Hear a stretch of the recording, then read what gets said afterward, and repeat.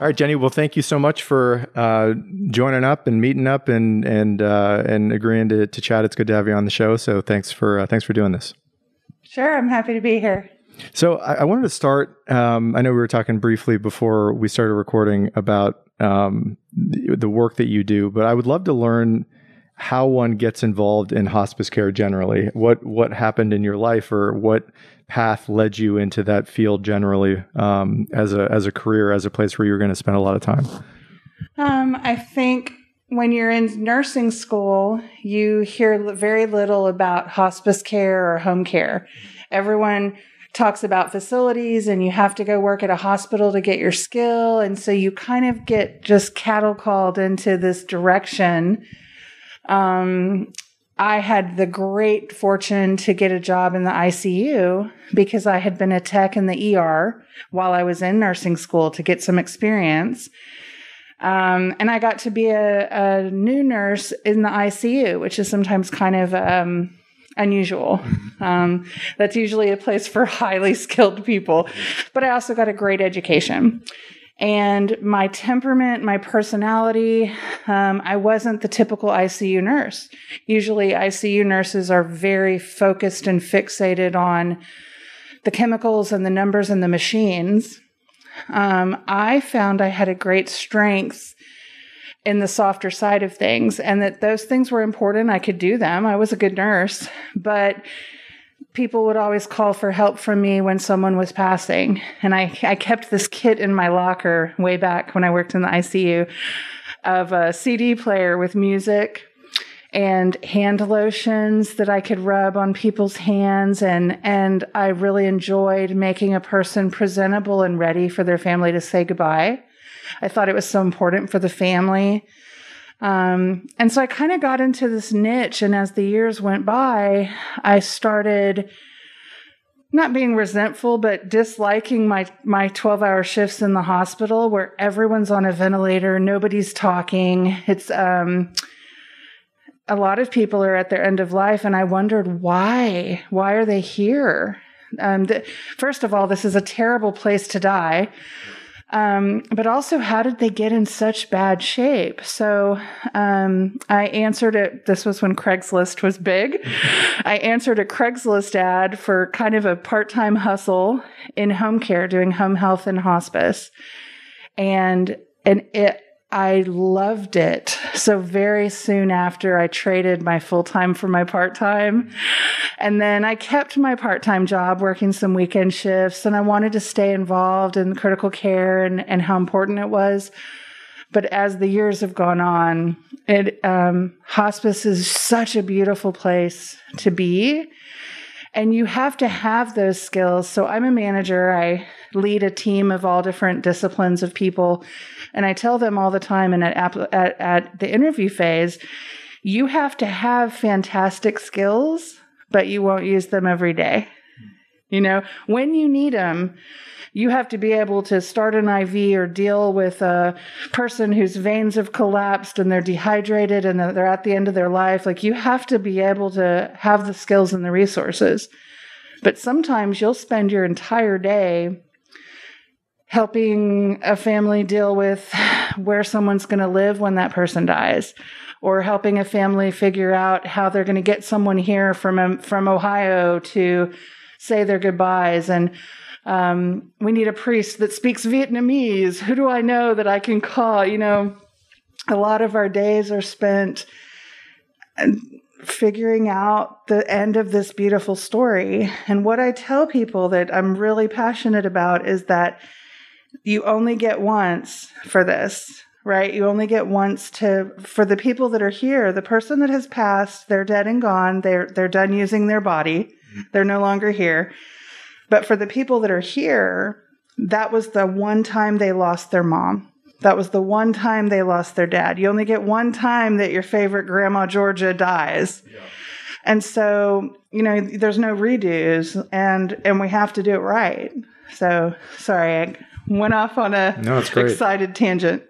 For people who are just listening to this and don't know that much about hospice and its goals, what it is, speak a little bit about that and what hospice is generally, what it provides to the general community. Well, that is a huge problem in this country. The statistics show us that we have done a terrible job connecting the dots of the people that need it, connecting it to the resources in a timely way. The hospice benefit is paid for 100% by Medicare, Medicaid, and most commercial insurances. This is available to everyone with a diagnosis that would be reasonable to be terminal within 6 months. So the worry is, there's all these people out there getting these resources for too long. That's really not what happens. The problem, so let me paint the picture of all the things a person gets. So when a person comes on hospice care, they immediately have access to a full team of specialists. They now have a doctor, the medical director. They have hospice nurses, hospice and palliative care. I know we'll talk a little about that side of the house too. They have a chaplain. They have a social worker that is devoted to end-of-life care that helps with advanced care planning, helps get everything set up for a person. They have our CNAs, which are aides that do all the bathing, and they immediately get comfort medications that help ease pain and nausea and anxiety. Sleep is a big issue in hospice. Quality restorative sleep at night so that during the day you can live your life. That's what we always tell people, is that hospice is about living. Yeah. So what we've found in this country, and I look at statistics from all over the world, we often send a referral and start the hospice process when a person has 13 days or less of life. More tragically is when people have 2 days left of life. I mean, I've had patients that have died within hours of me being there for the admit. So they didn't get the comfort kit and the aide coming every day and bathing them and feeling fresh and dressed nicely. The family didn't get to come have a family meeting with the social worker. They didn't get to have the chaplain that helped them work through things. It's such a fascinating when a person knows they're going to die. The psychology of that is so different. You and I have never experienced it, or I assume. Sometimes people know they're going to die, and then there's a weird twist of fate and they don't. But for the most part, when people are certified for hospice and have a 6 months or less prognosis, they look at things differently. They want to do things differently. They want to, sometimes they want to have fun. They want to enjoy. We talk about quality over quantity, and that there are some ways to prolong your life by a few days that are miserable. Yeah. But we also know, and I don't know how journalistic you are, if you're into these statistics, but statistically, people actually live longer on hospice, contrary to what people would think. But if you are clean, pain-free, awake, alert, your wife is feeling good and her stress is reduced, your family unit is cared for, you don't have to worry about those things. I mean, even down to the operational pieces, you think about living in your home. I don't know how often you have to go to Walgreens every month, but the caregiver burden, we work so much on caregiver burden and caregiver fatigue. We take away people having to go pick up prescriptions. We get everything delivered. We take away the burden of who's paying for wipes and incontinence briefs. We take care of all that. We deliver it to the home. Some families are already crying by the time I'm explaining this hospice benefit, because the siblings have been fighting over whose turn it is to buy Depends, or who's going to pick up the medicines, or they've been chinching on how much they're giving of medications to make them last longer. So it's statistically, people live longer. people have the quality. We work really hard on things that nurses and that caregivers and doctors and other specialty fields don't always think about. In the hospital, it's nothing to take your labs at 3 a.m. and the lights are on all the time and you hear it. That has its own set of problems. The first thing we do in hospice is we try to get you on a schedule where the rest of the family's awake when you're awake, because we want you to have conversations. We want you to have food. We want you to break bread with the people that you love. So we try to get you to sleep at night and be really awake during the day. We try to have the lights on and have visitors and have meaningful moments. Let's plan a vacation. Let's plan people to come. But back to my initial point is that the problem we have is reaching people before it is the absolute end of your life. Because the tragedy in this business is when someone passes and they didn't get to use all the resources. Yeah. They didn't get to have all of those things.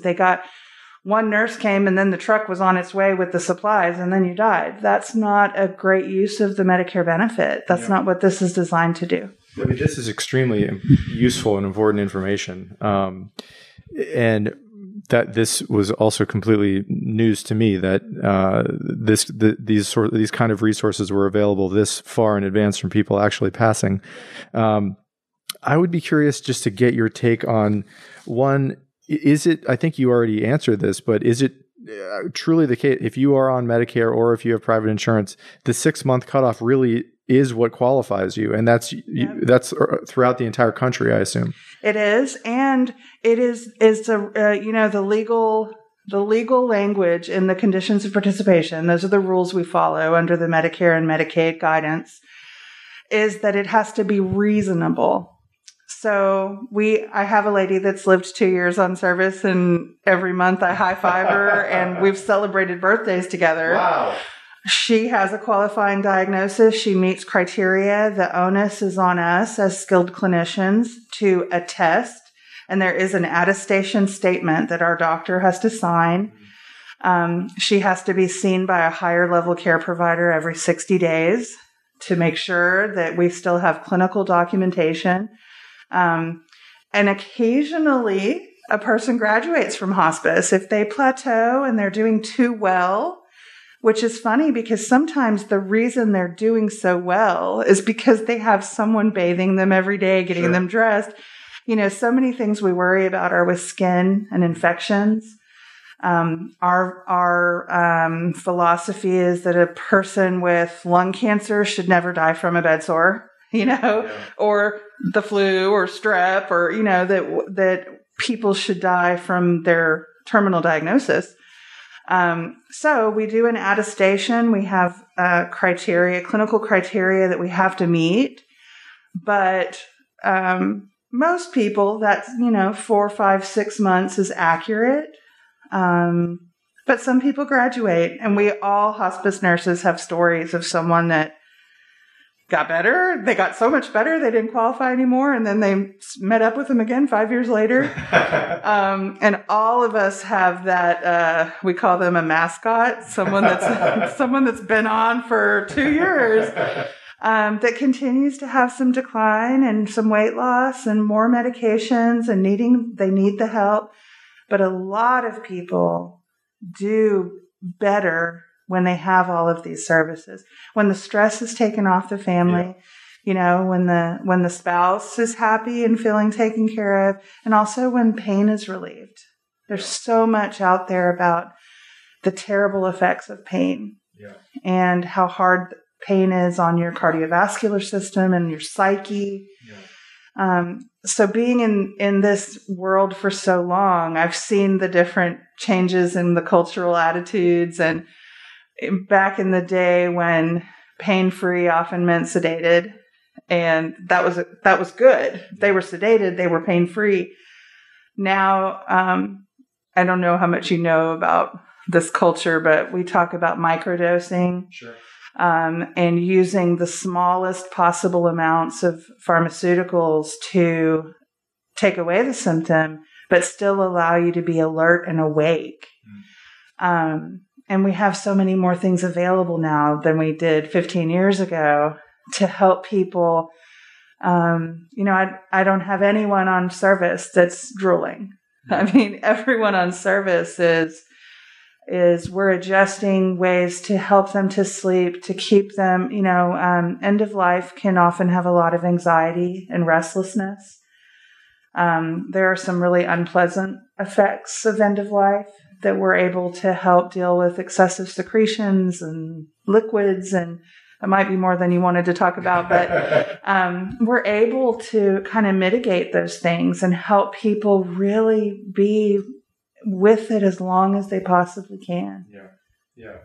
And I know, just in speaking with you briefly, that it's astonishing that this information and the services that you and people who do the work that you do, that it's not more widely known. What's available. What in your experience, why is that? Why is it less widespread, widely known than one would think, given how incredible some of these services sound? Well, I think there's my grand opinion, and there's two. One is cultural attitudes about death. Yeah. We still don't talk about it. When your grandma dies, your friends say, "Oh, I'm sorry," but they never hear about the process or what you experienced.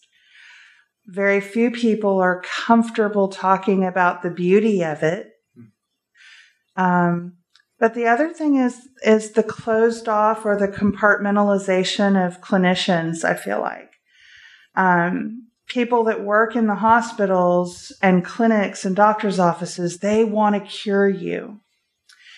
And they often don't even know what's on the other side of that. They don't know. By the time they've said we can't cure you, they don't really know what happens to you next or where you go.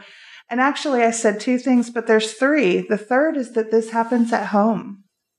And people don't know, you don't see them unless it's your loved one, that there's been this elaborate plan to meet up at the beach, which is very common in our world. That's a thing. We try to get people to a vacation so frequently, or there's a wedding, or there's a new baby they got to meet. Yeah. And we do whatever it takes, passing them off or asking for a partner in another county to be available. That's all part of that benefit too. I mean, people want to do that. It's important. Yeah. They want to do these things. So I think you just touched on this, but culturally as well. I mean, it is part of the resistance to seeking out these kind of services, just culturally in the U.S., believing that we can fix any problem. Yeah. And a non-acceptance of reality in most cases when there are all of these diseases we don't know how to actually fix. Yeah. Yeah, I really think so. And we believe in science. I mean, I would never tell a person that could be cured, don't do that. You should just, but also the autonomy of our elders, like being able to tell a person, you're the boss. What do you want? I so frequently have people look at me and say, no one has freaking asked me. No one has asked me what I want, And so it's why I said a minute ago, it's so fun. Yeah. But when I walk in and say, we're going to give you all this stuff, we're going to take care of your wife, we're going to call your kids, we're going to have a social worker here, you're going to get a bath every day and get shaved and cleaned up. And what do you want to do? We have a party, People say they want to drink a beer. You want milkshakes 3 meals a day? I can go to 7-Eleven and get you beer. How many nurses get to say that? Now, I won't smoke with you, but you can smoke if you want to. But the patient is different. When a person knows, I'm telling you, when someone knows they have a terminal illness, they know that their time is limited. Their days become more important.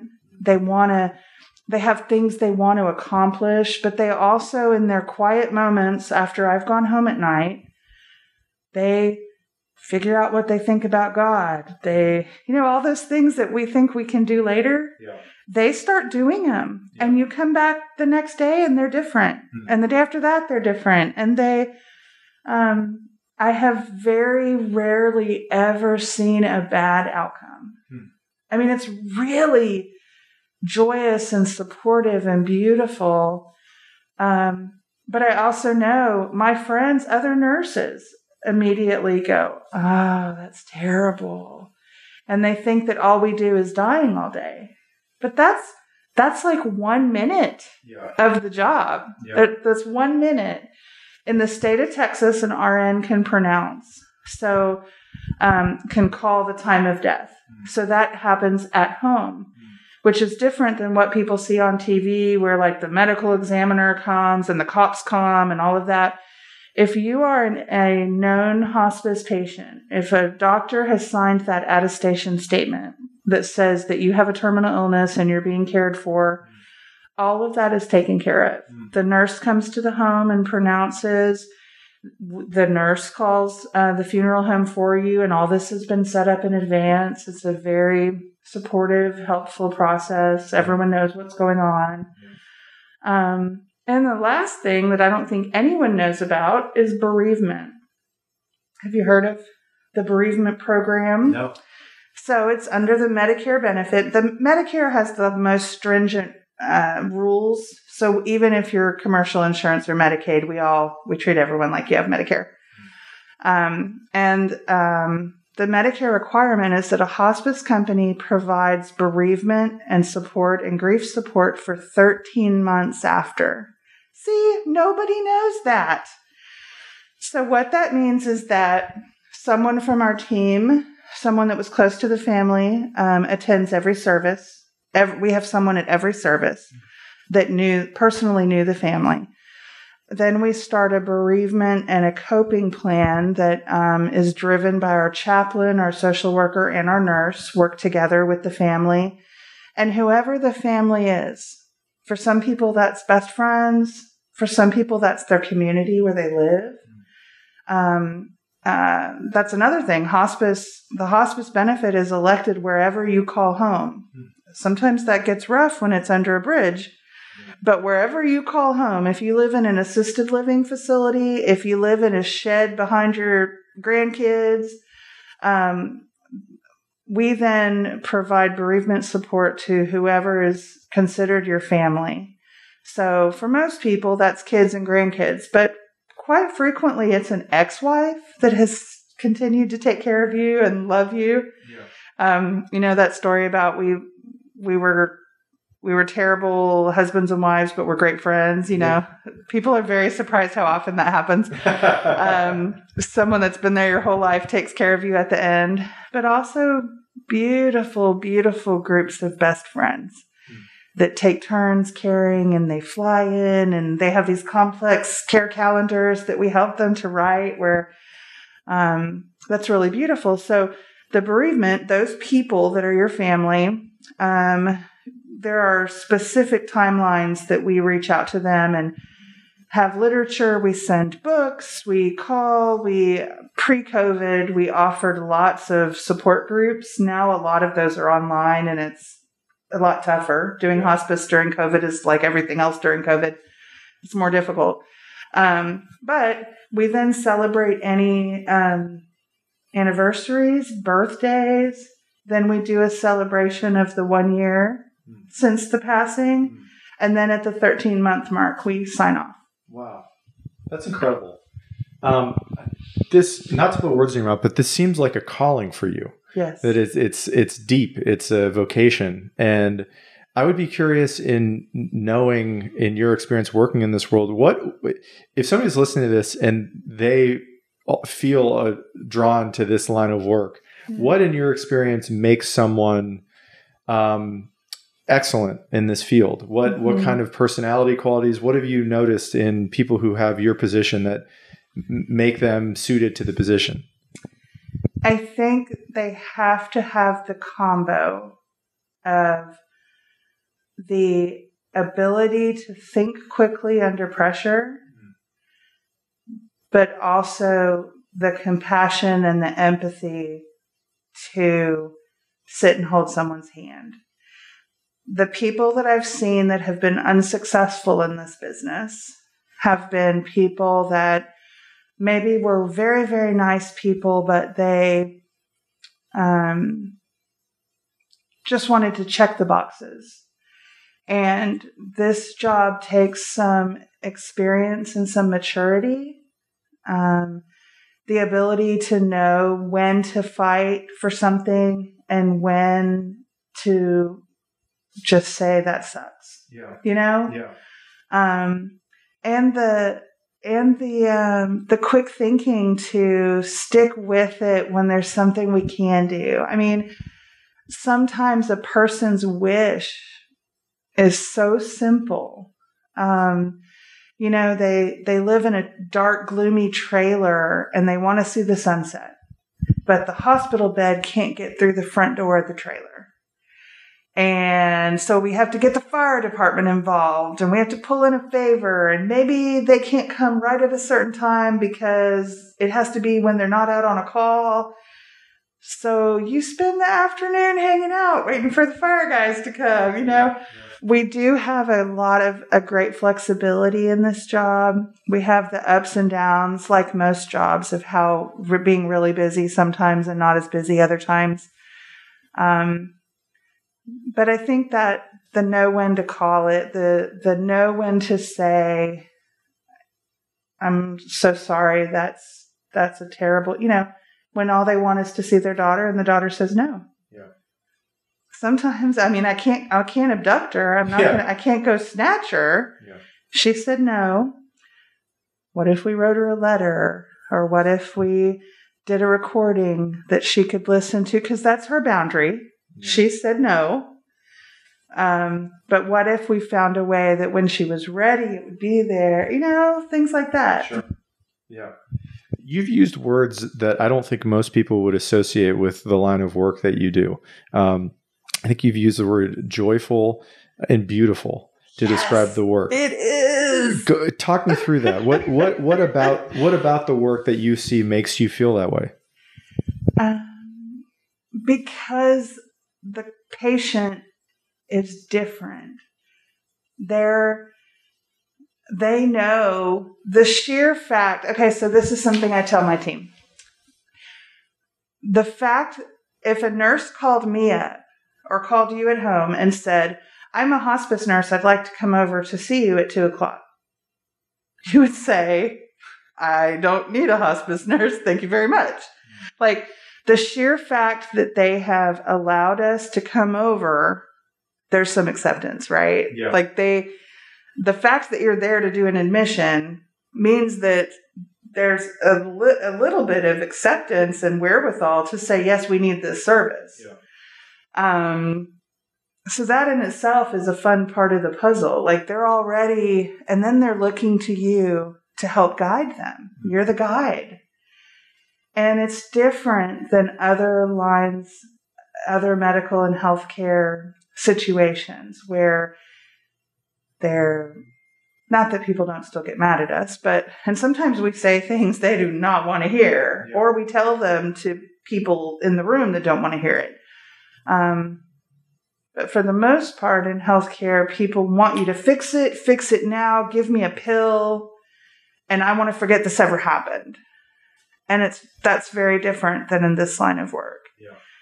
But it really, the things we get to do, and the way the benefit is structured. So I know we talk so much about affordable healthcare and having healthcare available to everyone. That's another way this is very different. This is one of the few pieces of healthcare that are very generous. And there's a reason for it. Like, yeah. It's not just that our government is so generous. It's that the cost of this is so considerably less than having you in a facility to die. You don't need to be in the ICU to die. Yeah. So there's a very generous benefit that pays for supplies, adapting equipment. You know, if you need a shower chair, if you need a wheelchair, if you need a hospital bed, boom, 100% taken care of. Medications that are really difficult for people to get if they don't have a terminal illness become available and are delivered to your door. So It's very different. Medicare and Medicaid pay 100% for these services because it keeps people out of the hospital. It gives them some dignity. It allows them to die where they want to die. And I don't mean to be negative about, some people want to die in the hospital with the call button, some families do better in that situation. But if a person wants to be at home, there's no reason they can't be. Yeah. I mean, we can do anything they could do for you in the hospital, we can do for you at home. As long as we're not attempting to cure you. Yeah. I think you're right that people and families that are involved in hospice generally, there must have been a level of acceptance by probably most, if not everyone involved, about what is coming. And I can certainly imagine that there would be a change in mentality among everyone involved when there is just an acceptance of what's likely coming or what is coming in short order. What you alluded to this a little bit ago, that you notice changes in the patients who are in that 6-month window. What do you, if there is anything that's consistent about the changes that you notice in people who have accepted what's coming for them? What do you see? What do you notice about those people? Honesty.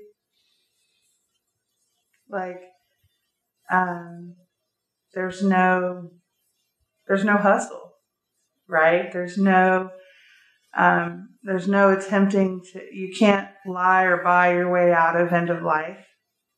It's both a beautiful spiritual moment, but it's also a very basic and primitive stopping of organs. I mean, whether you're into science or crystals, we hospice nurses always, some of us are really hokey and have all these stories about, as people left the earth, things that happened, and there's always all kinds of touchy-feely things. But even for people that believe the end of the life, your body goes in the ground and that's it, you can't really barter your way out of it. Yeah. It is what it is. And it's very beautiful to watch people go through that and their family members. And sometimes, we have a social worker that works on the front end of this. Not all companies do. There's kind of I'm kind of salty. I've been around long enough. I know all the different companies in town. Most people do things pretty similarly. But we have a social worker that's involved on the front end that helps make sure the RN is prepared for what she's going to walk into at the admit. And it's really interesting. Sometimes we hear, there's this son or daughter. It's never the patient. Never. Really? It's a son or a daughter, usually from out of town, that are there to give you hell. Like, they're there to give you grief. They don't agree. They don't think he needs it. They don't think he's ready yet. They always have all of their list of proof of why they don't think hospice is appropriate. And it's the word. It's the word hospice. Nobody wants to say it. So we do sometimes, somebody has a visceral reaction to the word hospice, we'll say comfort care. I'm here to focus on your comfort. I'm here to focus on comfort care. We say that, but it's babying it a little bit. Yeah. Some people need that, but sometimes there's a person that doesn't feel they're ready. And what we have to do, the challenge and the onus is on us to get to that house and help them to see that if you're not ready, I won't take you. Yeah. I mean, I have to meet criteria as a nurse. I can't sign up anybody that wants this. But let me show you the reasons I think that they're appropriate. And let me show you the rules. Here's the rules. You have to meet this criteria. These are the measures and the proof that we have to provide to our payer source and to our governing bodies.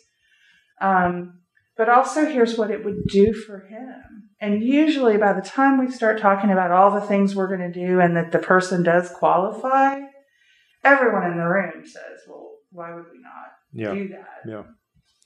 There was I don't know if you're familiar with this show, but probably 10 years ago, I got really into an old HBO show called 6 Feet Under, which is a show about a family that owns a funeral home in California. And I remember learning a decent amount about the creation of that show. And how the creators wanted to bring to light the subject that America is probably most terrified of, which is death.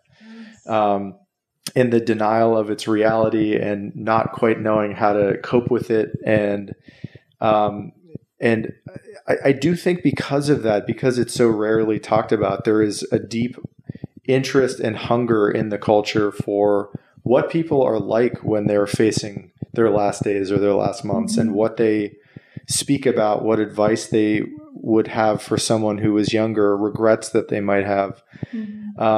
As a very broad question or just topic for you, if any of that resonates, what do you tend to what have you experienced in relation to that when people are, and you were just mentioning about the child from out of town that gives you guys hell. I have to think that part of the reason why oftentimes those people are the way that they are is that they're panicking. Yeah, it's fair. And they're afraid. Maybe they had things that they wish they would have said to their parent years before and they never did. And so you're the one giving them the reality of time is very short now.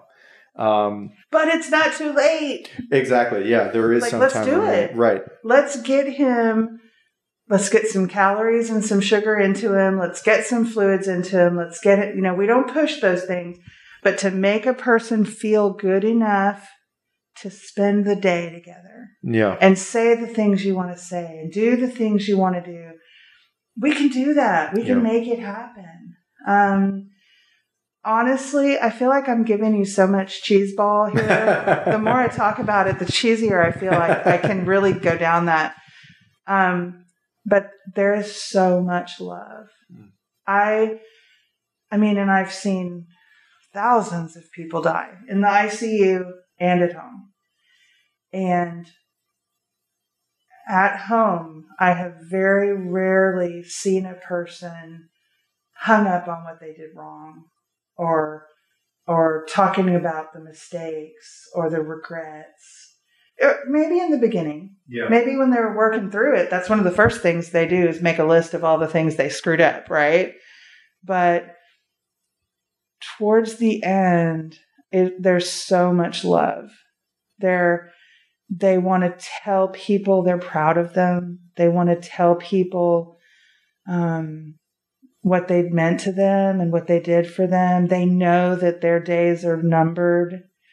And sometimes they worry for them. Sometimes we have to help a family come around to telling mom or dad that they're going to be okay. It's a very real thing that some people will not go when they need to go because they need permission. All those self-help books in that section of Barnes & Noble, they are all true. Some people need permission, or they worry that people won't be okay. But there are moments of lucidity. People that have had Alzheimer's for 10 years have that day where they remember people's names. Yes. I'm telling you, yes. Wow. Most people, we call it the rally. It's a normal phenomenon. Usually a few days before death, we'll have a really great day. And they'll talk and they'll have energy and they'll expend this energy and there'll be a great moment. And then they might not wake up again. Yeah. We have some really specific clinical indicators that tell us when a person is usually within 3 days of death. That's another thing is in hospice, clinicians don't sugarcoat. We tell you. Yeah. And we don't have crystal balls. I can't ever tell exactly, but we tell people, here's what I see. Yeah. Here's what I'm looking for, and here's where we're at. And evidence would tell me that this is probably going to go down this weekend. Yeah. We have to be really careful with the language that we use because some people will feel like we didn't tell them or they didn't hear it. So sometimes we have to use the words that people don't want to hear. We have to say death, died, you know. But back to your question about what do we see the most of? I I've seen some people deal with difficult trauma. Obviously, we deal with all kinds of people that some have some real angst and pain at their end of life. But most people have so much love. And it's fun and it's beautiful. It really is. Yeah.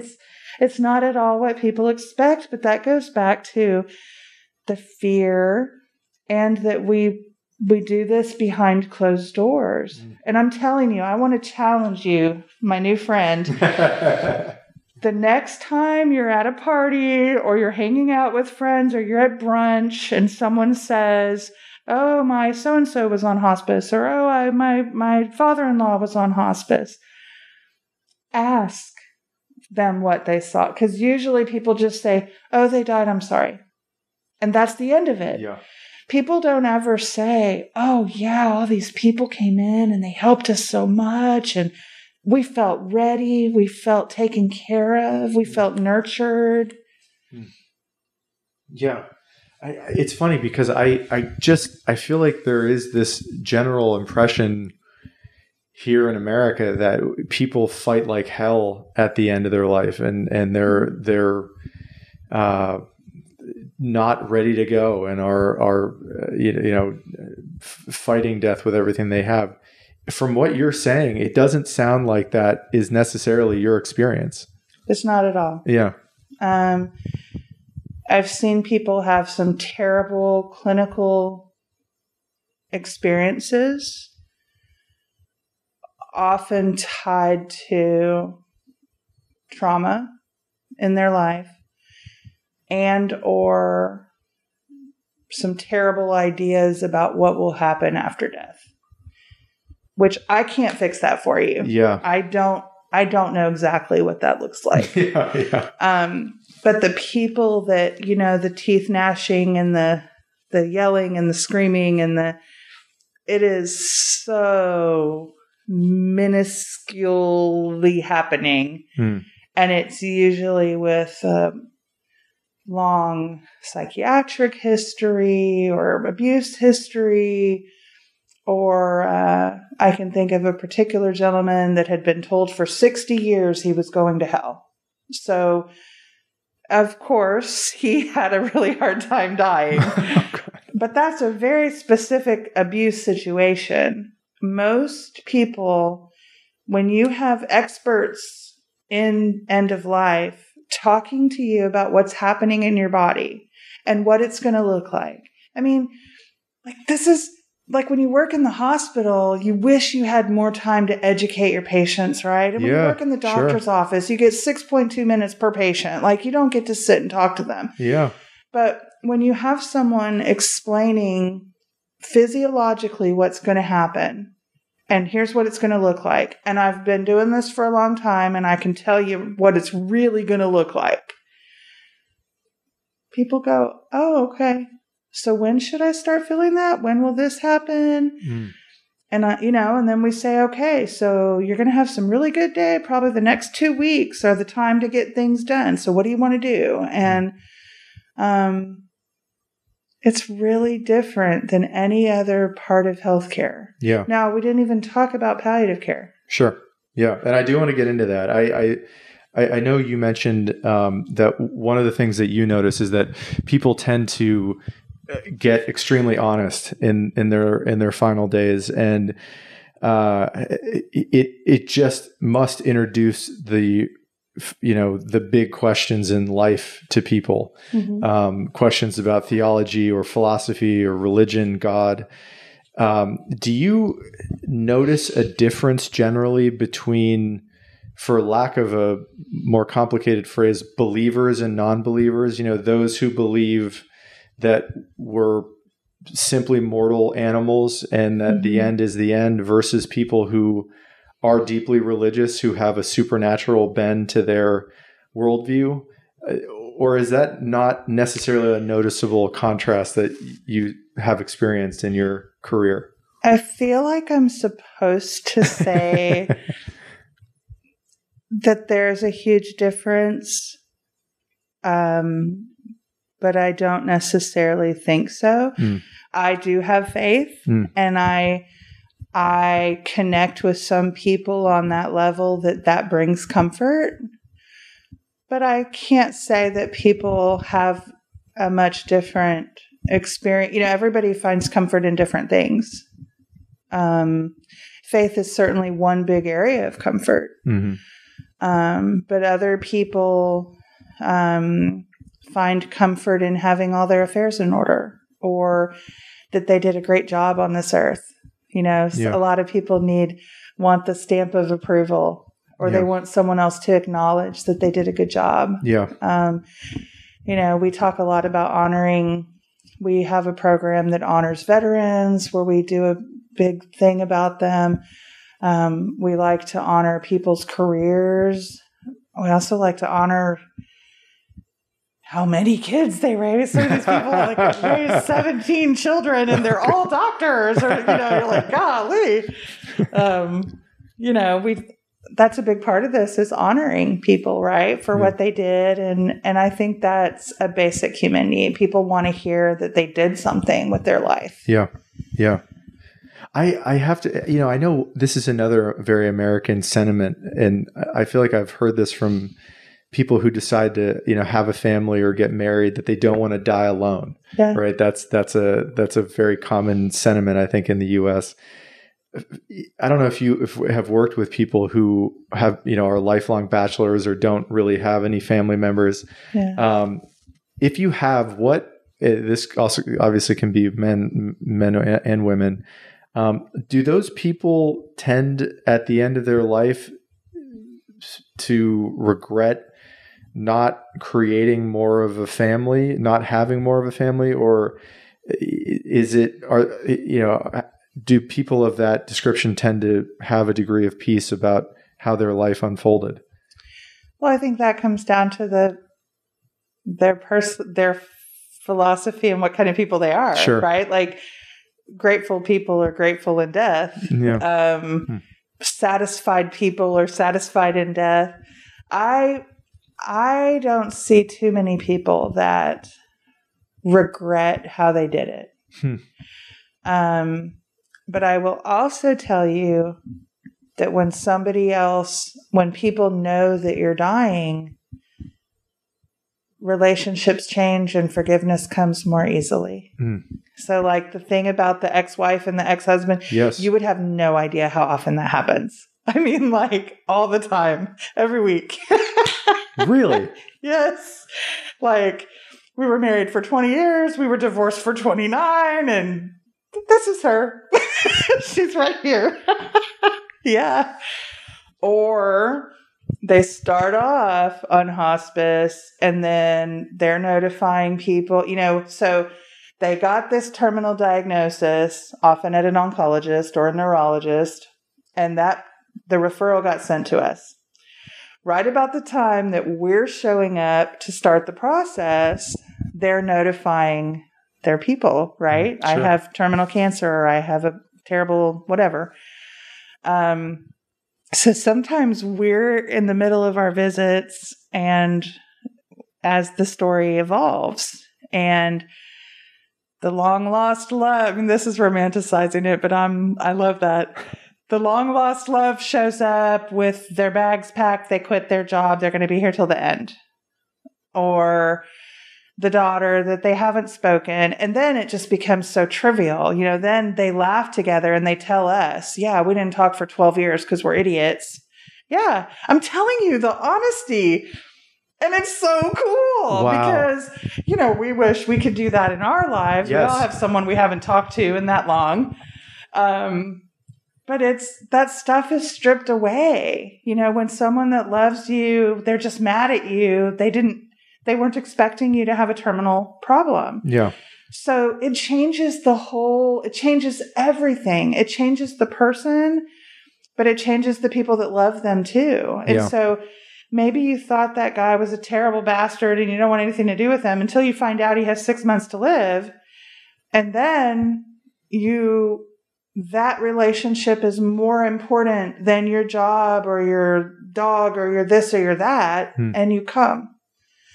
A lot of families have these kumbaya moments where they put aside the silliness, because we all have so much silliness. Yeah. You know, I mean, that's something, it's really fun, but there's also kind of a maturity. Like when you work with this every day, you see, first of all, that we all have so much silly, stupid crap. And it doesn't mean that you handle it any better, right? Because you haven't been told you have a terminal diagnosis. Yeah. Even though you see it every day, you still do those silly things. But it is just life changing. And that's what I'm saying is like for the person who dies, they're not here anymore. They're not going to hurt or be worried or care what's going on. They're not here.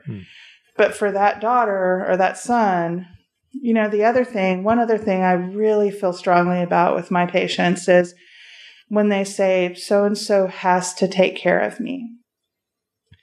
And I ask them to come on the journey with me. Let's reframe that to they get to take care of me. Because for so many middle-aged people or younger people, this is a moment of pride and dignity where they get to say, I did right by my mom or dad, or I took care of them well. So don't take that away from them. Yeah. You know, and sometimes older people are so worried about being a burden that they can't even entertain that someone gets to take care of you and they get to feel good about it. And they get to go the rest of their life knowing they took care of you.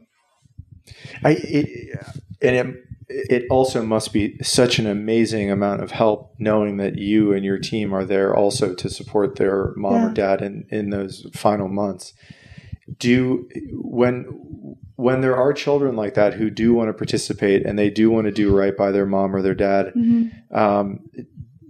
do you work with the children or the child to determine what's the right balance for the kind of work that they can do, the kind of help they can provide in concert with all of the help that your team is providing too, right? I mean, you said this earlier. I mean, the amount of stress relief that you and the people you work with must be providing these people is incredible.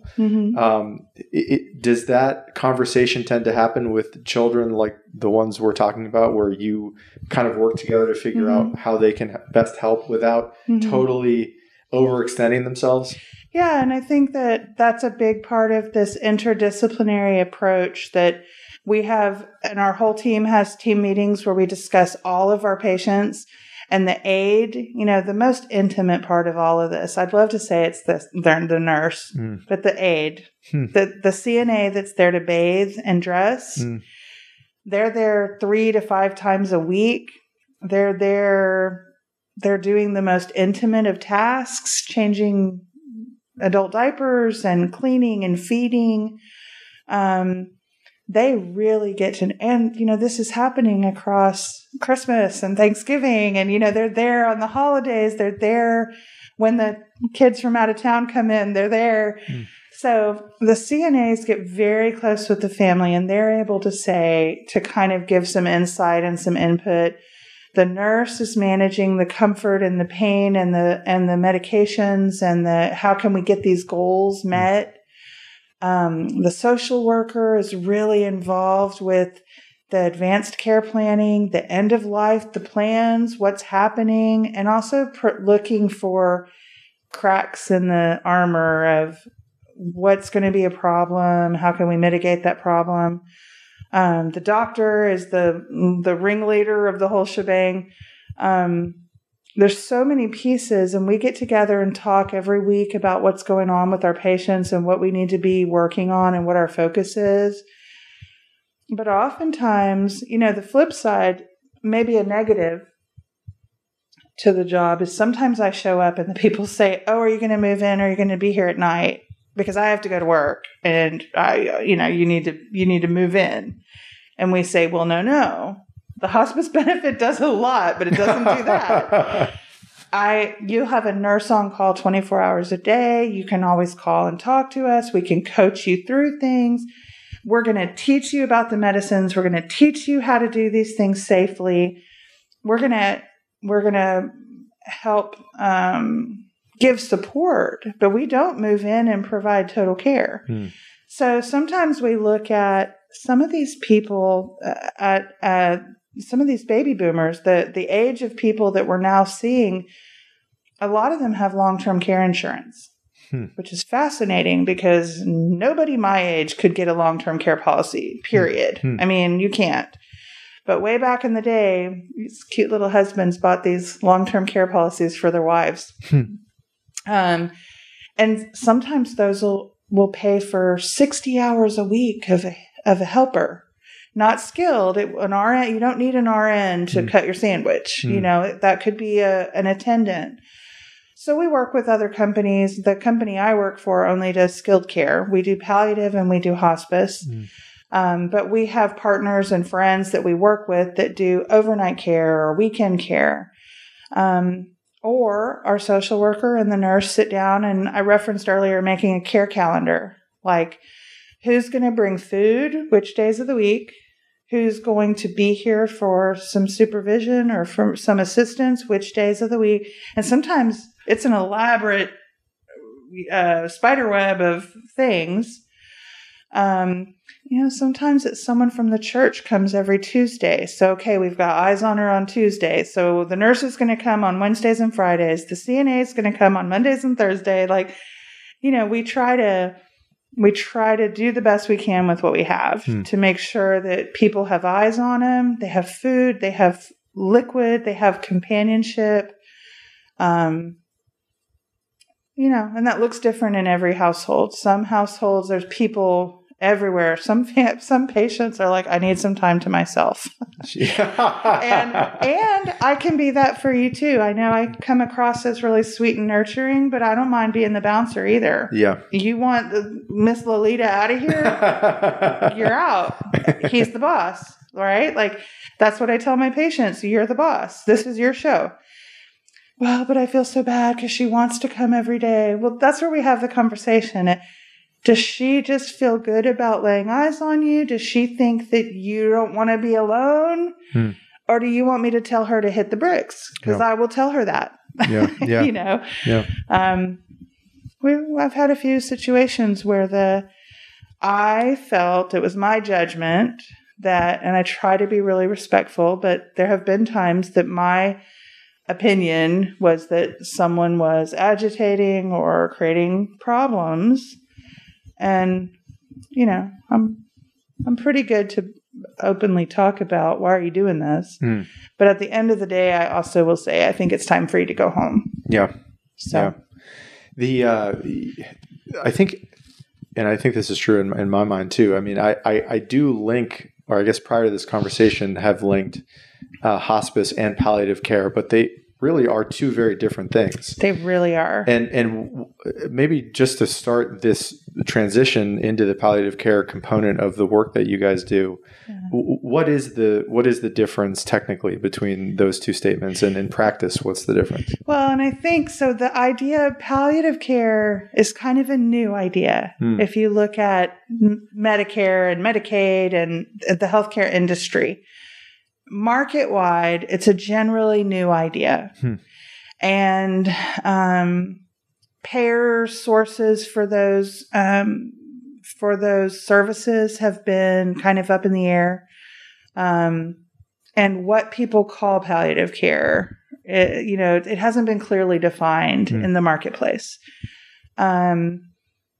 So the idea, though, is that hospice has a set criteria of a 6-month terminal diagnosis, palliative, and then focus on care and comfort, quality over quantity. Palliative care is the idea that you can have your symptoms managed even if you're continuing to try to find curative treatment. So if you think of someone that's still doing radiation or chemotherapy, they don't qualify for hospice. They're still pursuing something curative. But there are a lot of side effects and symptoms associated with radiation and chemotherapy So having a palliative team in place will help manage those symptoms and take some of the stress off the family. It's not as clear. It's not as linear as a hospice having a terminal diagnosis, because you don't need that for palliative care. You need to have a debilitating illness.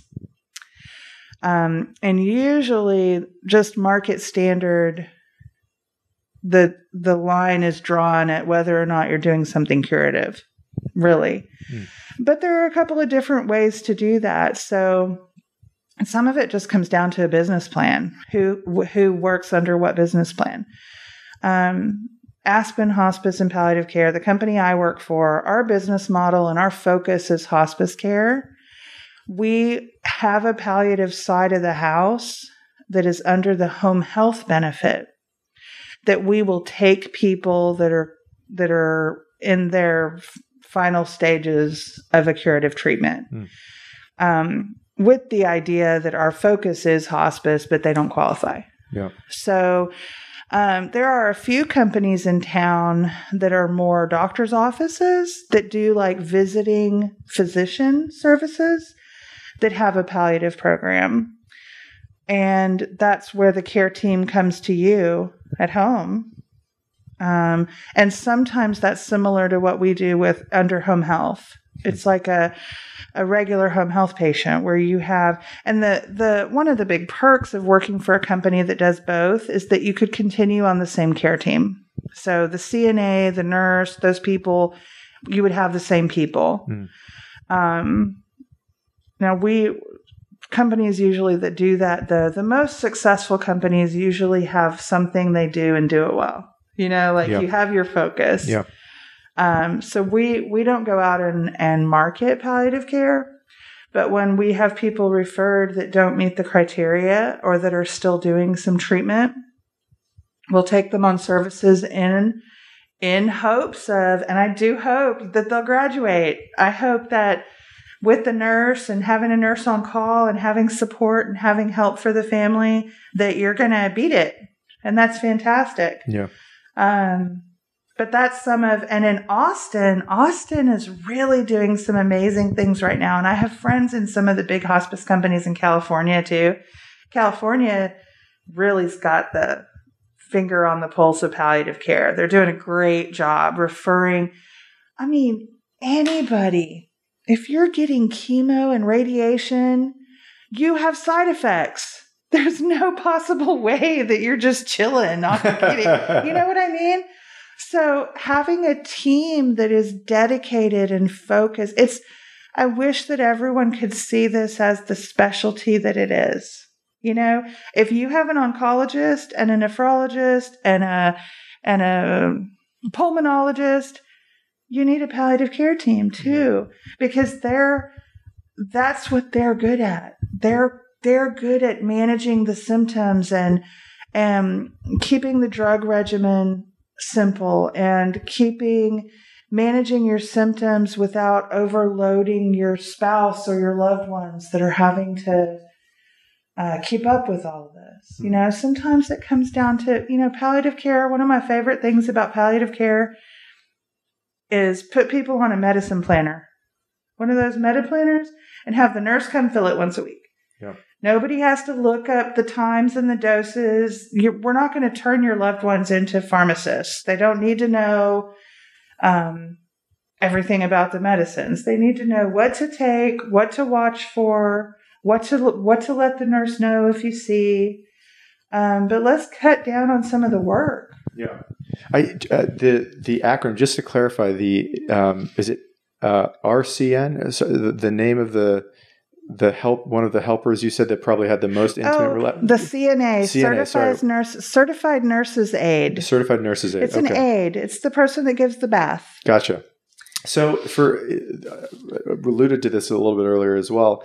If there are people that have no experience working in this world, hospice or palliative care, no training, no nurse's degree, and I know there's a range of qualifications and professions, nurses, doctors, aides, etc. How much schooling or specific training for these various roles? Obviously, doctors are years and years, nurses years and years of experience and education.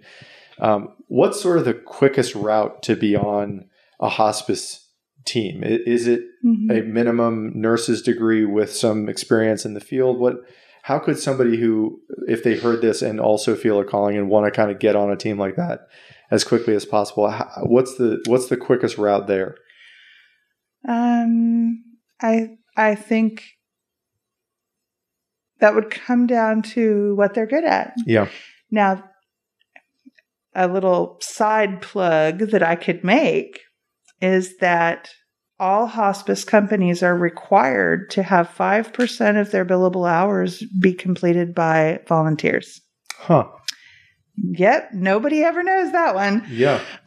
So all of us are required by Medicare, by the rules that we signed up for, to have a portion of what we do happen from volunteers. And so I think the quickest way to get into it is to be a volunteer. So we have, and every place in town, if you talk to directors of operations at every company in town, everybody has a different way that they're doing this. Truth be told, the volunteer program is what everybody does the worst at, but we do it really well. But some of that's because we're driven by someone that's really excited. You can have volunteers. Volunteers can plant flowers. They can read to people. They can play chess. We have a big volunteer kit. We give each of our volunteers a set of cards, checkers, Uno, chess, and something else. I have several volunteers that read out loud to people that are blind. Wow. And we ask people to volunteer to do twice a month. It's not every week. It's not a huge amount of time. But we also have I have one volunteer that's a construction foreman that has filled potholes in the lane of people's houses because all these visitors are making the pothole get worse. I have several volunteers that are veterans that we send them out to, we call them shoot the shit visits. Because, veterans like to just talk about what ship they were on or whatever. And I can never do that. Yeah. I'm a great nurse. I'm an amazing leader. I love what I do, but I'll never be a veteran. Yeah. I can't do it. So we have a couple of vets. We have a nurse that doesn't work with us as a nurse. He works with us as a volunteer that is willing to be at the bedside of someone that has no one. Now, I wouldn't, the construction guy, I've promised him no dying, no crying, right? Like, I would not send him into wailing and, an end of life situation. He's there to play checkers or fill your pothole. Volunteers can do office support. They can come. I have a volunteer that comes every week and puts copy paper in all the copiers and does the shred, and because she wants to help, but she doesn't really want anything to do with end of life. She just wants to serve. Yeah. So that's a great way to connect people that want to help. And every one of our volunteers called me up and said, I don't really know what I could do, but I kind of want to do something. And I've said, I'll find you something. Wow. We'll find you something. You have to go through a 3-hour orientation. You have to get a TB test. We run a background check. But then you tell me what you want to do. Yeah. And during COVID, it's been particularly challenging. We've called off. We still haven't started back up to in-person. But there's lots of things that could be done on behalf. You know what one of the biggest things is? No one ever thinks about this. When we get the hospital bed delivered to the house, there's usually an old mattress that is not in good shape. Yeah. Now, 100% of my patients are incontinent. Let's just say that. So there is this mattress that you couldn't give away. Yeah. That needs to be taken to the dump. Yeah. 2 guys in a truck. They don't have no crying, no dying. Yeah. Go pick up the truck, take it to the dump, or go pick up the mattress. But that's an operational problem. When hospice comes in and orders a hospital bed, where to put it is an issue. Yeah. And getting the old mattress out is an issue. That it's so interesting you're saying that. I'm so glad you are, because this is another piece of information about your line of work. I would have had no idea about that. You said 5% of the overall work. Yeah, but let me tell you, this is an insider secret. Yeah. Most every company I've worked at would just take the hit when they would get surveyed. They would just say, "Oh," because really, running a great hospice and a clinical program, those aren't the same kind of people that are rah-rah cheerleaders, with a weird exception. For the most part, places that are a business don't do a great job getting volunteers and keeping up with the renewables and the shots and most places just don't do a good job of it. And when everybody gets surveyed by the government, they just take the hit. Really. I've worked at several places that were like, yeah, we don't really do that. Yeah. If someone comes and volunteers, we'll take them. I feel like it's so important. It's some extra service. Free. Yeah. I love free. Yeah. And, and then the volunteers are looped back in with your staff. If they go every other week to play checkers, they might notice something. They might call me up and say, "Jenny, he's kind of different today. I think you should come over." I mean, it's extra eyes and ears. So many of these people, it's the companionship. They need somebody. So, we have a great program, and it's gone really well. I put out an email every week or every other week with ideas. That's the other thing. People want to help. They just don't know what to do. Yeah. People tell me all the time, "Well, I'm not good at anything." And I'll say, "Well, do you mind driving? Could I have you go take supplies out to some people? We've been doing contactless drop where we put a bag on their doorknob and leave it." Yep. Do you like to bake cookies? Can you bake cookies for 5 families? I'll give you their addresses. You go drop them off. Yeah. Oh yeah, I can make cookie, or I'll go buy some. It's his treats, We do a lot of, during COVID, we've had to up our game with support in the mailbox. Yep. So we'll have volunteers occasionally have their kids paint or draw pictures, or we'll ask a volunteer to write a postcard to every patient so they get mail in the mailbox. Sometimes we write a card to the caregivers, reminding them that we know it's hard and they're doing a good job, or mailing out pamphlets or books, or there's so many things. Yeah. And we have a good time of it, but you got to keep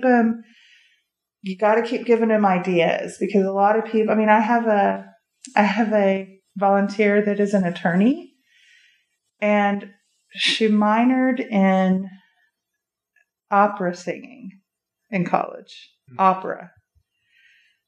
I'm not very cultured. I was like, what am I going to do with this? But we found people that loved opera, and she would go and sit with them and bring them on her phone some music that they would listen to together. And she's also one of the ones she had one patient every other Friday. She'd go read Mary Higgins Clark books to her because she was blind. So there's a lot that people can do. And so back to your question of what could a person do? If a person's a nurse and you're interested, let's talk about it. There's, and you might not be ready yet. It might not be the lifestyle for you. We're on call a lot. When we're on call, we don't take your shoes off is the rule. Okay. If you take your shoes off, everything breaks loose. You sleep with your shoes on. So if you're a nurse, or if you're a doctor or a nurse practitioner, if you're someone that is clinical, by all means, start talking to people about it. But if you want to know more about what's going on out there with our seniors, Austin is this big, beautiful mecca. But if there's one thing we're not doing well, and that's why I was so excited about you having this podcast, not knowing much about it, if we can get the information out to people, and we might not reach the seniors themselves. We might reach their kids, their grandkids, that might say, okay, grandma called yesterday and Pawpaw just got a terminal diagnosis. Let's start it now. Yeah. Don't wait till he's bedbound and nonverbal. Start it. Get your services. Yeah. And this, I'm so glad that you mentioned this, because this was something I wanted to follow up from a prior question is, do you know what percentage of people are taking full advantage of these resources? Oh. I mean, it seems like the vast majority of people have no idea that these services are available at the level that they are, for the time frame that they are. Right. Is it 5% of the population that actually knows this and is taking advantage of it? Do you have any idea what that probably looks like? Yeah, well, and statistics are different whether you look by county or by state or nationwide. Some parts of the country do a better job. But here's what I know. Yes, about 7% of people that qualify for the resources actually get them. We look at what's called LOS, length of stay. Average length of stay, how long people stay on hospice, is often in the 30s to 60 days, which is not 6 months. We also look, I feel very passionate about the breakdown of what people those are that do come on services. And in Austin, Travis County, so I service Hayes County, Williamson County, and all the way Comal County. So I look at those counties. But especially with COVID and the weekly CDC blasts, we hear all kinds of things. We are doing a terrible job reaching our Hispanic and African American families. And some of that is cultural. Yep. Some of that has to do with opportunities of resources to begin with and getting a good diagnosis in a timely manner. If people don't have routine health care and don't have maintenance care, then they don't get the scans that tell them they have a problem early enough. Yeah.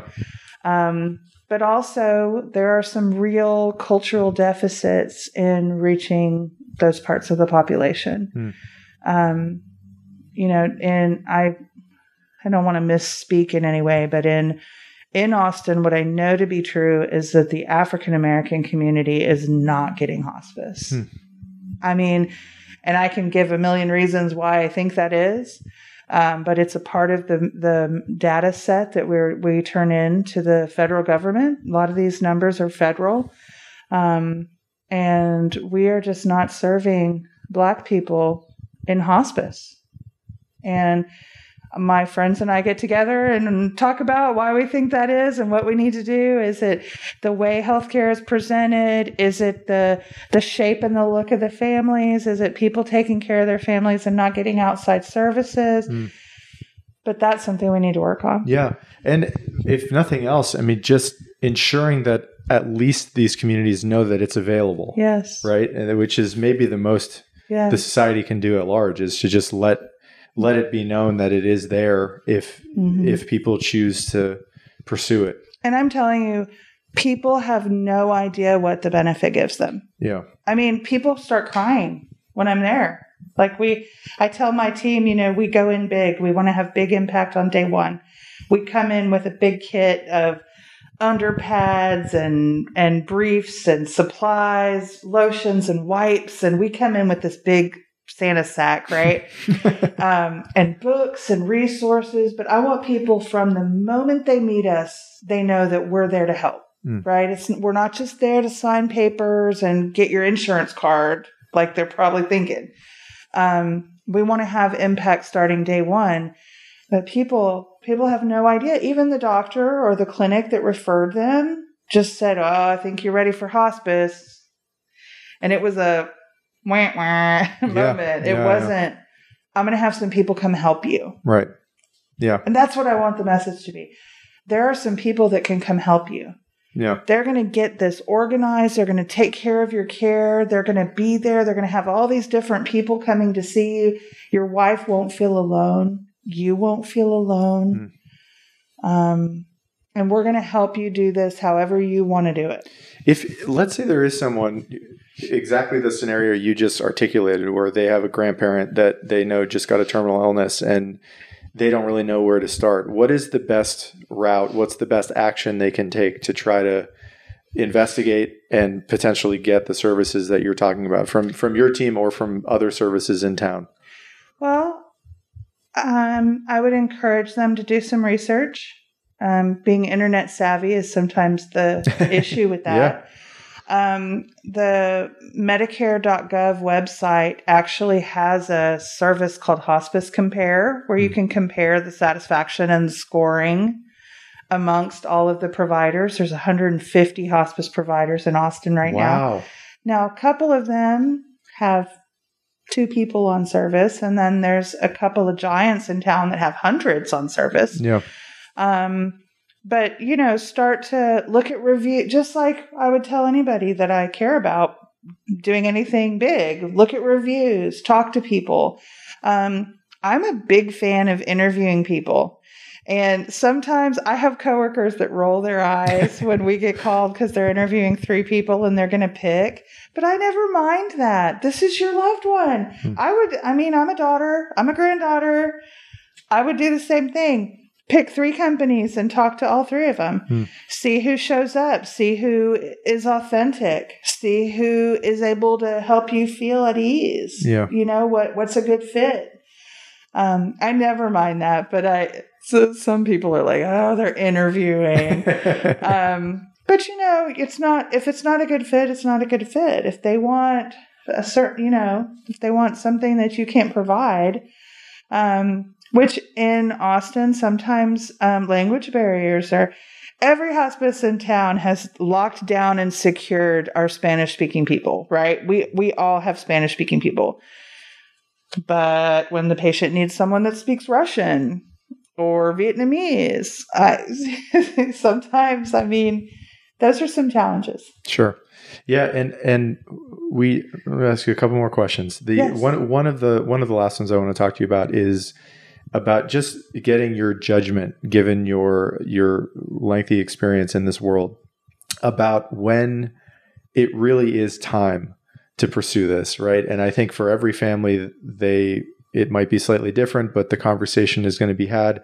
As you already articulated, it seems like that tends to start once there has been a terminal diagnosis about the patient itself. If it were someone you loved, someone you cared about, what is the environment? What's the circumstances at which you personally would recommend, hey, look, it's time. We should really look into this and pursue this and obtain these services for everyone? Are they eligible? Are they eligible for services? If yes, then we want them. Yeah. It really is the myth, this idea that, oh, I don't need hospice, I can still talk. Oh, I don't need hospice, I can still walk. That those things don't, the onus is on us to meet criteria, to show a decline, to show that there are changes either happening or to happen soon.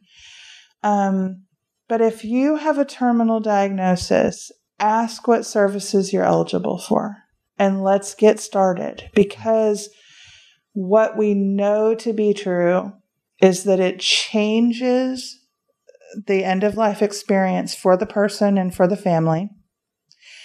It often changes the length of their life. Truly, I don't know if I can get people to truly believe that, but you can look it up on 45 different statistical avenues that people on hospice tend to live longer because their pain is controlled, their nausea is controlled, their stress is controlled, they're clean, they're dry. I'm telling you, their skin is in better shape. Yeah. That's what it is. And this idea that hospice is the final moment, that is truly one minute out of the whole story. Yeah. Last question I want to ask you, but before I do, first, I just want to thank you for the work you do on behalf of when my grandfather died, which I was telling you about a little bit before the interview. I mean, my mom referred to people in hospice as basically like the angels who were there to help. I'm sure you've received that similar words in the past, but just thank you. And I have just a huge amount of respect and gratitude for the work that you and people like you do in the community, because it's not well publicized. It's not often well known, even what you may do, but it's extraordinarily valuable to people, I think, who are in those circumstances. And I'm sure you actually must get a lot of thanks and gratitude from the families, and that I'm sure is extremely rewarding for you to know how much people appreciate the work that you're doing. But just publicly, thank you for everything that you do. And I'm just so glad that this is available for people. And I hope more and more people will start to access the amazing work that you and your team do. I think you have done such a good job at explaining some misinformation, or just providing an education about, things that I think people largely are ignorant about related to hospice and palliative care in the community, just when it can be accessed, who it's available to in the community. You have such great insight into what is not widely known about the work that you do. And I'm wondering, I know I've been peppering you with questions now for far over an hour. Are there any subjects or questions you wish more people asked you, or there is subjects about your line of work that you think is important for the public to know about that isn't widely known? You've gone into some of that, but I just wanted to kind of open it up for you in closing to be able to state information or stories or anything else that you think might be useful for people out there to know about the work that you and people like you do. No, I think the people that do it love it. Yeah. And they stay with it. I have mentors that have been in hospice for 30, 40 years and I've been very lucky to get to be both a nurse and a bedside nurse, and also be the operational team leader that hires and brings the passion. I have an amazing team of people, and most of us in hospice, the chaplains, the social workers, it's such a niche. And people, when they get into it, they don't go out. Yeah. They really, once you tap into this, it is so beautiful and it's so fun. And anybody in healthcare, the hours are long and you have to be on call.